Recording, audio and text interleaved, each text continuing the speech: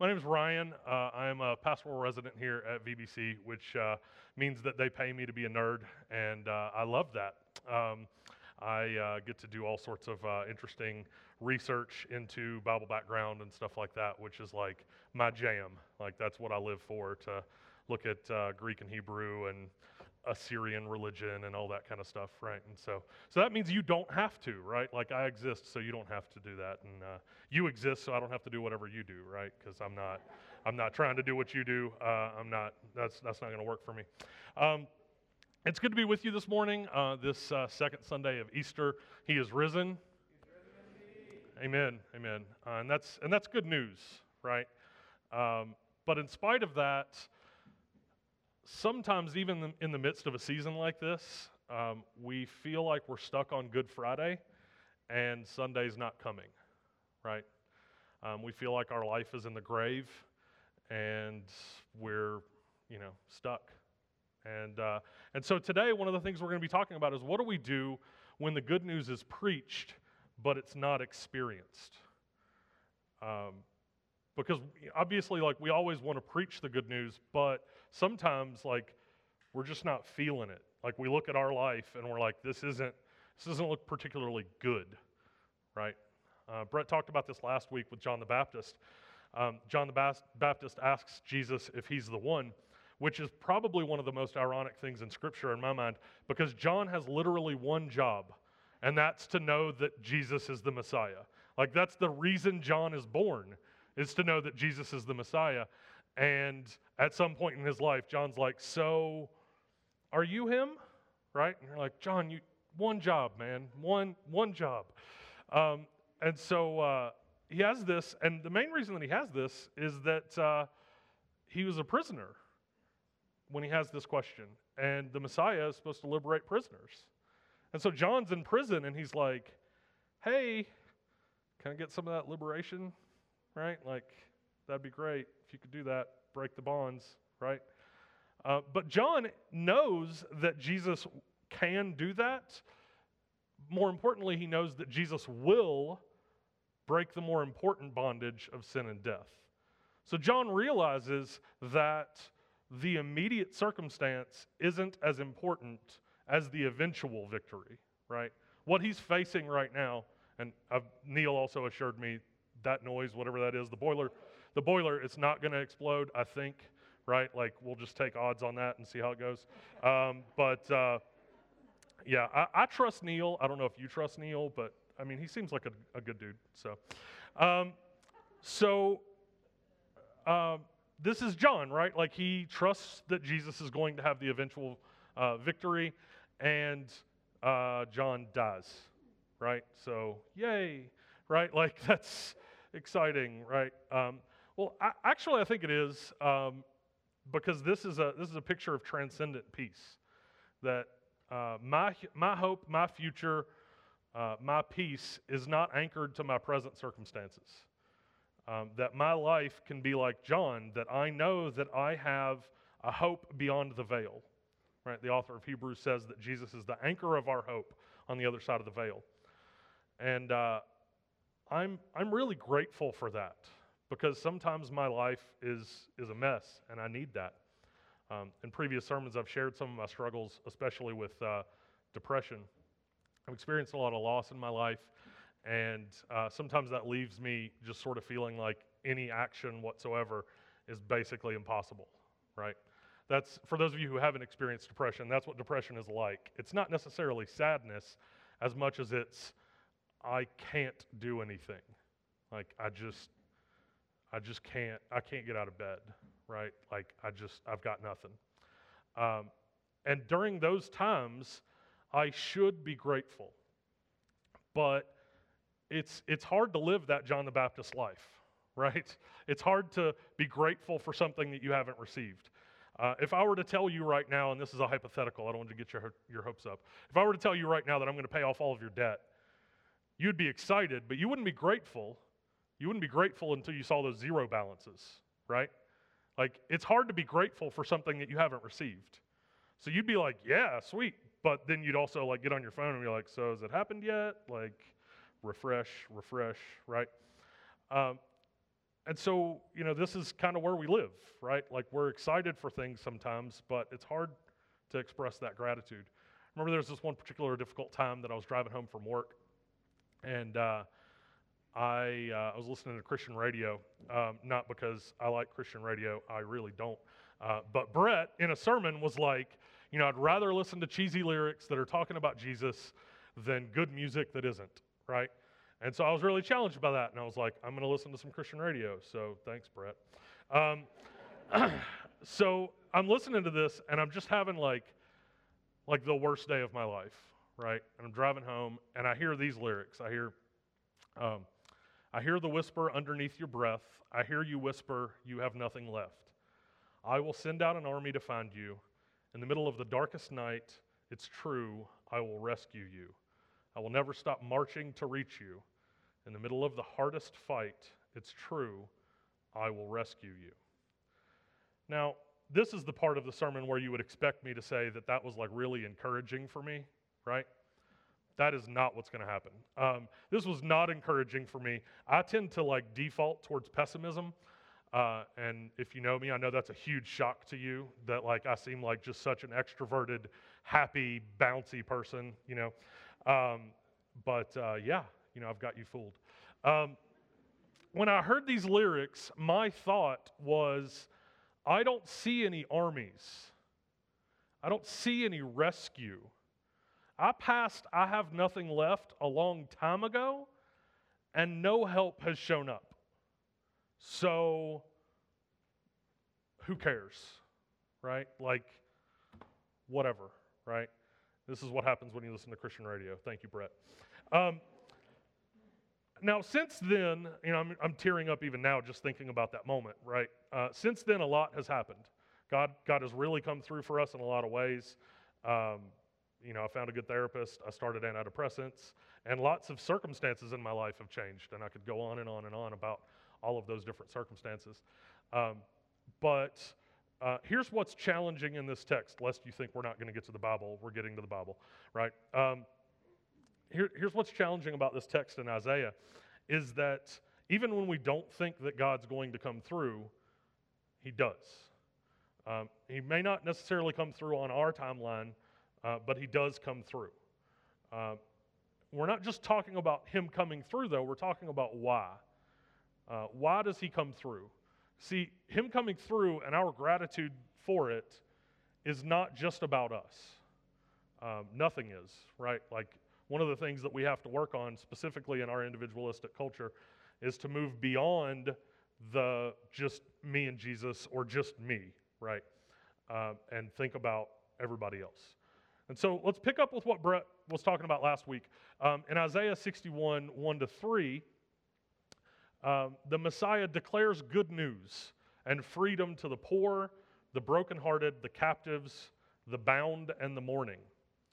And this is really great. If you've experienced any of those things, that would be exciting for you, right? But there's an element of this that we miss based on our culture. Isaiah, along with basically everybody else in the Bible, lived in what we would call an honor-shame society. And we've talked about this a little bit, right? That Jesus doesn't just save us from our sins, he saves us from our shame. And so what's happening here is these labels, prisoner, mourning, right? Like all of those things, those are all shameful. And so Jesus is not just dealing with their circumstances, he's dealing with their placement in society. He's restoring honor to them. This is not just helping them out to like make their life a little bit better. They're honorable now as a result of these actions, which, that's great, right? Sort of, I guess. Really though, like, when I say that, like, most of us are like, cool, they're honorable. Like, what does that even mean, right? This reminds me of C.S. Lewis in his sermon, The Weight of Glory. He talks about this idea that we're going to have glory in eternity. And he says this could mean one of two things. It could mean that we're shiny, right? Like glorious and radiant. Or it could mean that we're like important. And he basically immediately dismisses these, says that shiny is preposterous, and that importance is prideful. But then he goes on to explore how both of those are actually true, that we react against them, but in some real sense, God actually is going to make us shiny and important. And so I'm not going to spoil that for you. You can download The Weight of Glory online. You can get a PDF of it for free. It's like 9 pages long. So you should do that and read it. It's fantastic. But I'm going to attempt today for honor what C.S. Lewis did for glory. Because when we hear honor, we tend to think like that's kind of silly, right? In this passage, we get like a beautiful headdress and garments of praise, like, yay, right? Like I don't wake up in the morning thinking like, man, I really hope I get a beautiful headdress today, right? Like that's just not on my list of things that I want. But in a society where honor is important, your clothing is very important. Think about it this way. If you were dirty yesterday and today you have the nicest clothes imaginable, people are going to notice, right? And not only that, they're probably going to start talking about it. Like, how did that happen? Who helped them, right? To carry on a joke with Brett and Jesse, right? Who gave them Timbs, right? Like, how are they rocking Timbs right now, right? They had Skechers yesterday, right? And so, this conversation is going to continue. This is publicity in the ancient world.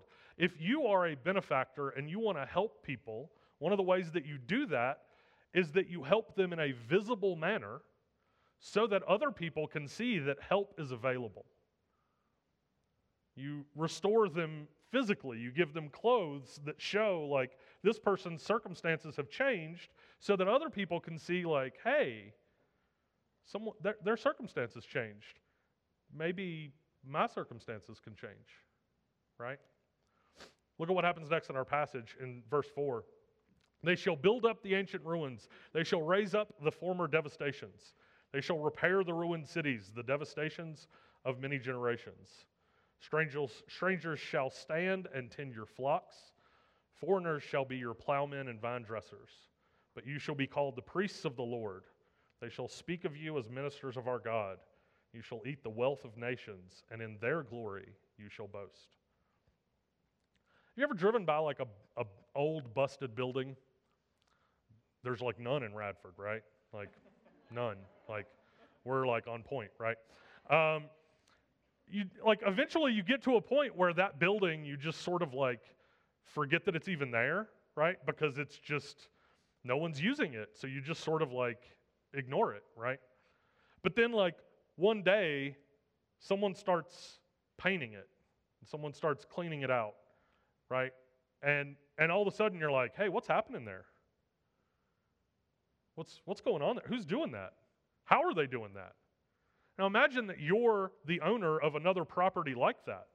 How excited are you that you're like, hey, there's a person in this area that wants to invest in properties like that. How can I get their number? Right? Do they want to take on another project? Because I got one over here, right? Like let's get at it, right? This is exactly what God is doing in this passage.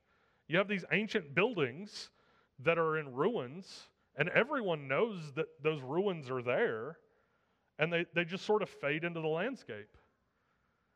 But then one day, those ruins start to be rebuilt, and everybody's like, wait, that's been there all my life, that's been there all my dad's life, that's been there all my granddad's life. Like, I don't know anyone who's ever seen that not as a ruin. And suddenly it's being restored. In the next verse in our passage, right, we start to get buzz. Instead of your shame, there shall be a double portion. Instead of dishonor, they shall rejoice in their lot. Therefore, their land they shall possess. In their land they shall possess a double portion. They shall have everlasting joy. For I, the Lord, love justice. I hate robbery and wrong. I will faithfully give them their recompense, and I will make an everlasting covenant with them. Their offspring shall be known among the nations, and their descendants in the midst of the peoples. All who see them shall acknowledge them, that they are an offspring the Lord has blessed. Notice how dramatic the shift is here, that you've been a prisoner, you've been mourning, right? You've been a shameful person, and now you are being globally recognized as an honored person. This is a dramatic shift. Why does God do this? To draw others. This rebuilding project is a restoration of honor. These buildings are likely destroyed in war by the victors, which leaves the losers in shame. By being able to rebuild, the former losers regain their honor. But wait, there's more, right? There's our what's the commercial line, right? But wait, there's more. These rebuilt structures are observed by the global population, which includes the people that destroyed them. So the people who were previously honorable, the people that were previously victorious, have to see the public vindication of the people they beat, right? You tore this building down in war and thought like, hey, I got this, right? Beat those people. And now they're building it back up and you're like, guess I don't got this, right?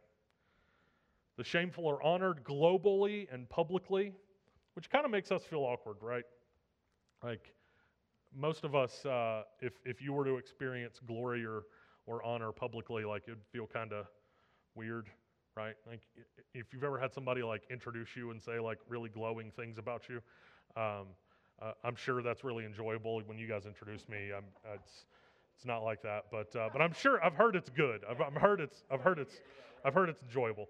But it makes us feel awkward, right? Like it's just sort of like, I don't know how to feel about that, right? This is because we have really odd notions about what we think God wants to do with us. We know us, we know our mistakes, and we know we are not deserving of honor. And so often we sort of think the best that God can do is to manage to tolerate us. That's like the best he can do. That like he's like the angry parent who's just like holding back on punishing, and that's all he's got, right? Or we feel like maybe like we snuck in the back door and he hasn't noticed us yet, and so like we just need to be quiet. Otherwise, someone's going to realize we're here and we're going to get kicked out, right? There's this thing called imposter syndrome, right? Where you have this feeling that at some point someone's going to realize that you don't know what you're doing, and you're going to get booted, right? And now everybody's even more paranoid about that because you're like, other people know about that. They're going to find out about me, right? Like we all experience that, right? Like you have this like, I'm not sure if I know what I'm doing. Definitely not in preaching, right? Very confident in preaching. So someone asked me this morning how I was doing, and I was like, I'm about to preach, so I'm a bundle of nerves, right? This is, delivering God's word is like a weighty thing, right? And so this is a challenge, though, because our perspective on what God is going to do with us, this isn't what God does. In Romans 3, he publicly shames Jesus as an atoning sacrifice so that he can publicly honor us. This is one of the important parts about the resurrection, because in this society, dying that shameful death means that you are a shameful person. Resurrection is vindication. Jesus being resurrected is saying he's not shameful. It's not shameful to follow him. So no matter what your society tells you, it's not shameful to follow him. He's been vindicated by God and exalted to the right hand, which is the most honorable place in the world. And so he does this to Jesus to publicly honor us, right? You didn't sneak in the back door. God isn't tolerating you, right? He drew you, knowing you. He wants you, knowing you. So what does this do to other people who are exposed to shame? It gives them hope, right? Maybe, just maybe, the person who vindicated that person, maybe they could do the same thing for me. See, God saves people to draw other people so he can save them too. This is precisely what Paul's talking about in Ephesians chapter 2. He says, God being rich in mercy, which is honor, right? Honor language, saves us by grace apart from our works to display the infinite riches of his grace, right? God is an honorable person who is vindicating us. He's lavishing his riches upon us in the hopes that other poor people will see that and come to him in hope. How could we possibly respond to something like this? Look at what Isaiah tells us next in verse 10. I will greatly rejoice in the Lord. My soul shall exult in my God. For he has clothed me with the garments of salvation. He has covered me with the robe of righteousness. As a bridegroom decks himself like a priest with a beautiful headdress, and as a bride adorns herself with jewels. For as the earth brings forth its sprouts, and as a garden causes what is sown in it to sprout up, so the Lord will cause righteousness and praise to sprout up before all nations. Now notice here again, the audience. God isn't just vindicating, he's vindicating globally, publicly, that this is something that's going to be recognized in front of all of the nations. Because God wants the nations to know that this is the kind of thing that he does. Think back to Ephesians 2. What does Paul say next? We're his workmanship created in Christ Jesus for good works that God prepared beforehand that we would walk in them. So what are we supposed to do? We're supposed to express our gratitude. God vindicates us, we express our gratitude. Even in pain, even in frustration. Because we've seen enough of God's redemption that we know that he who began a good work in us is faithful to complete it. Just like John the Baptist in jail, we know, like, even if he does not rescue me now, he will ultimately rescue me. Think about like Shadrach, Meshach, and Abednego in Daniel, right? The Lord is able to deliver us from this fire, Daniel chapter 3. But even if he does not, we will not bow, right? I know God can do this now, but even if he doesn't, I trust him, right?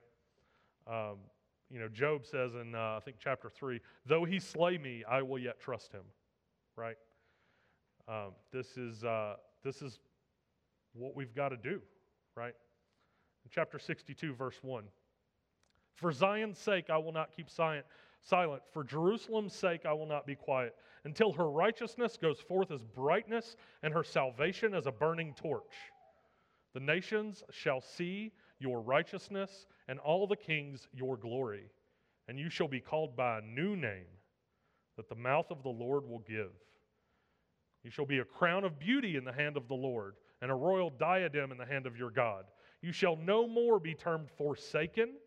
Your land shall no more be termed desolate, but you shall be called, my delight is in her, and your land married.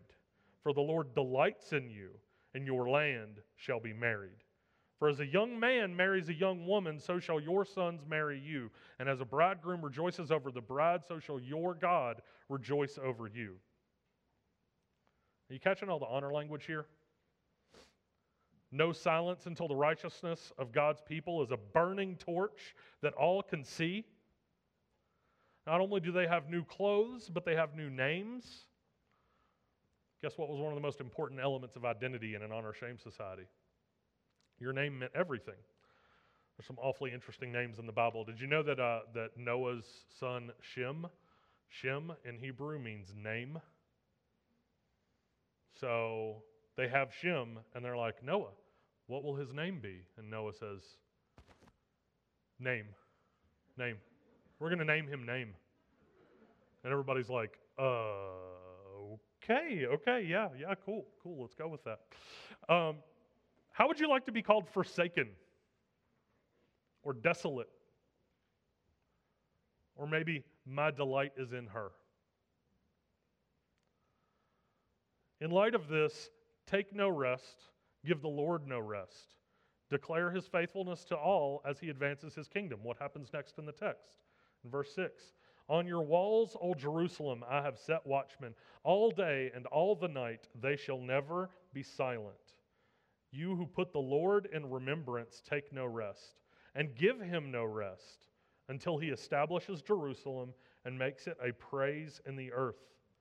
The Lord has sworn by his right hand and by his mighty arm, I will not again give your grain to be food for your enemies, and foreigners shall not drink your wine for which you have labored, but those who garner it shall eat it and praise the Lord, and those who gather it shall drink it in the courts of my sanctuary.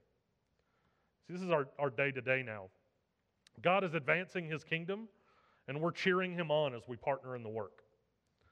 And this is paralleled by Paul in Ephesians again.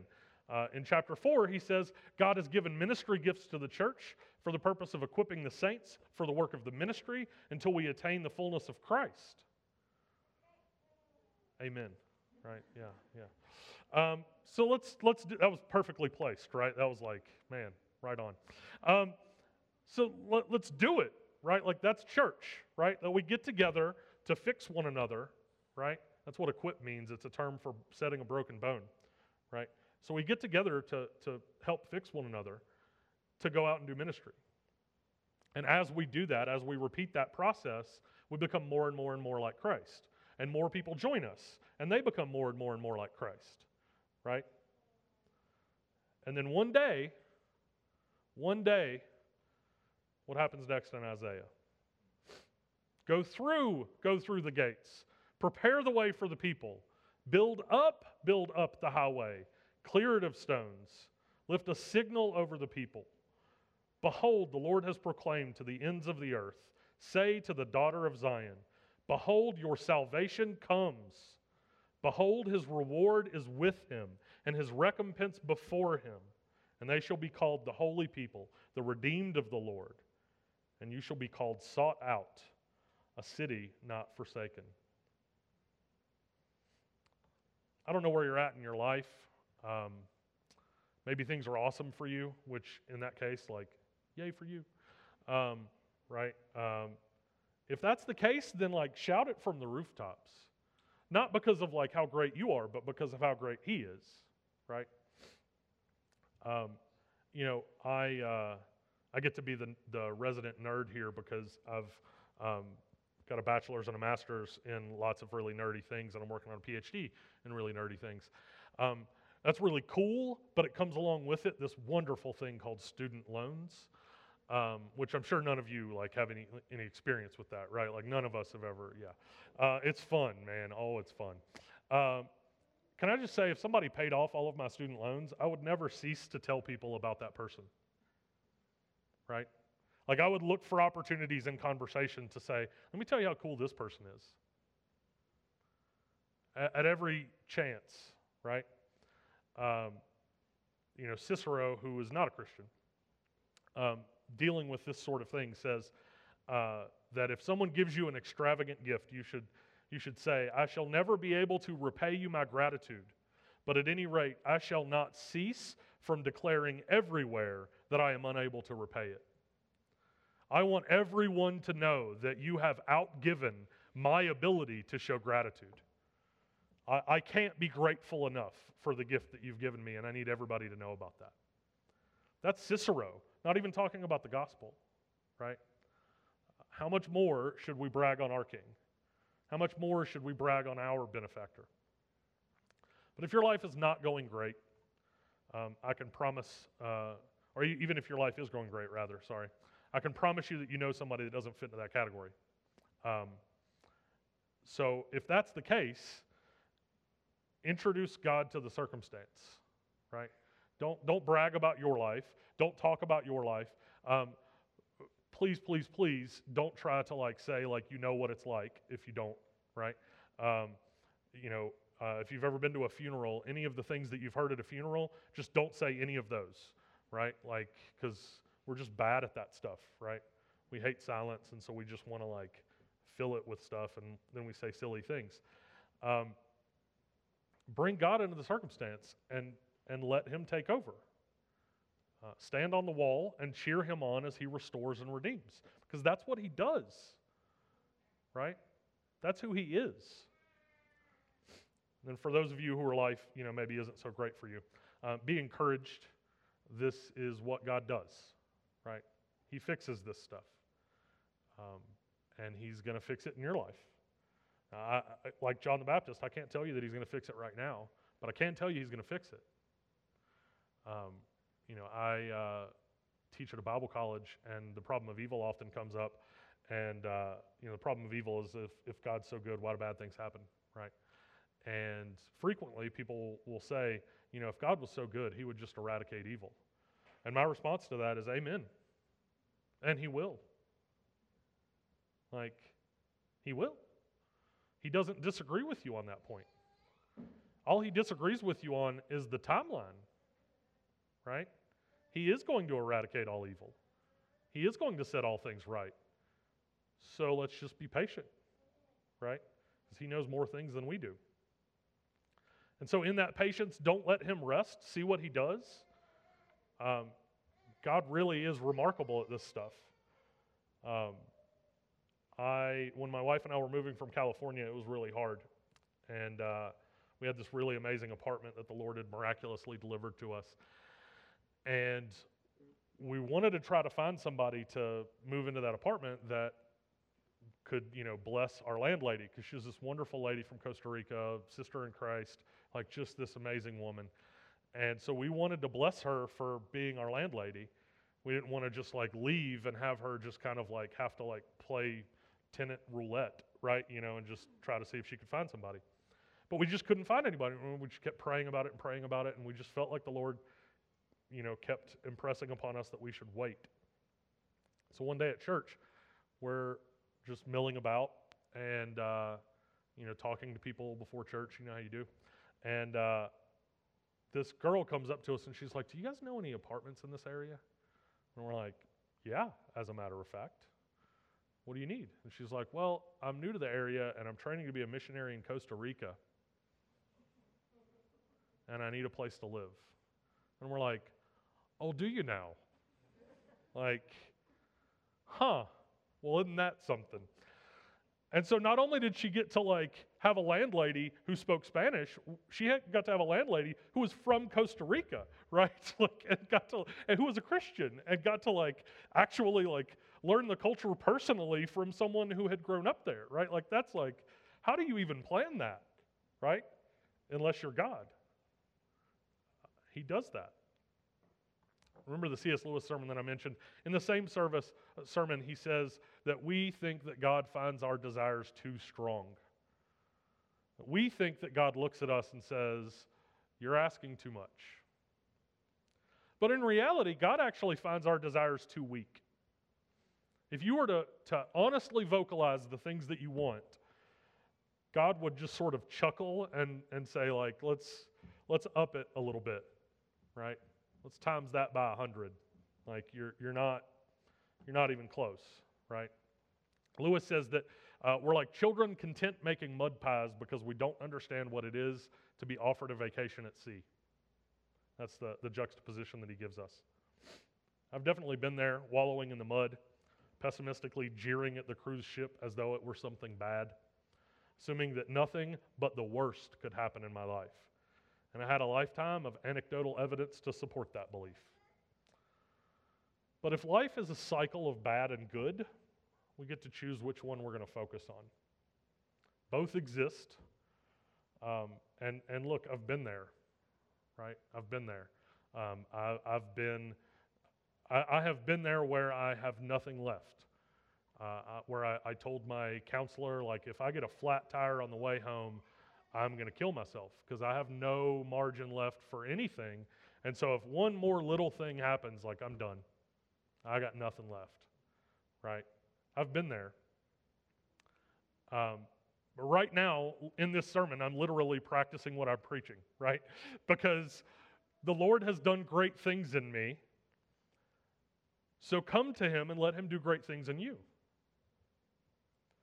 And as he does great things in you, let that draw other people to come to him so that he can do great things in them. Let's listen to these words again.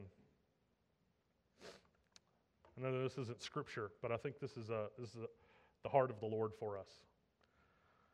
I hear the whisper underneath your breath. I hear you whisper, "You have nothing left." I will send out an army to find you. In the middle of the darkest night, it's true, I will rescue you. I will never stop marching to reach you. In the middle of the hardest fight, it's true, I will rescue you. Let's stop spending our energy on the mud pies. Let's stand up and start walking towards the cruise ship. Let's pray. Jesus, I thank you that, Lord, that you embrace us as we are, where we are, who we are, what we are. Nothing about us surprises you. Nothing about us causes you to turn the other way and walk away. Lord, as your word says, that while we were yet sinners, Christ died for us. On our worst day, you gave it all for us. So, Father, I pray that you would illuminate every corner of our heart, all of the little dark places that we try to hide, that you would illuminate those, Lord. You would confront those. You would bring healing to those.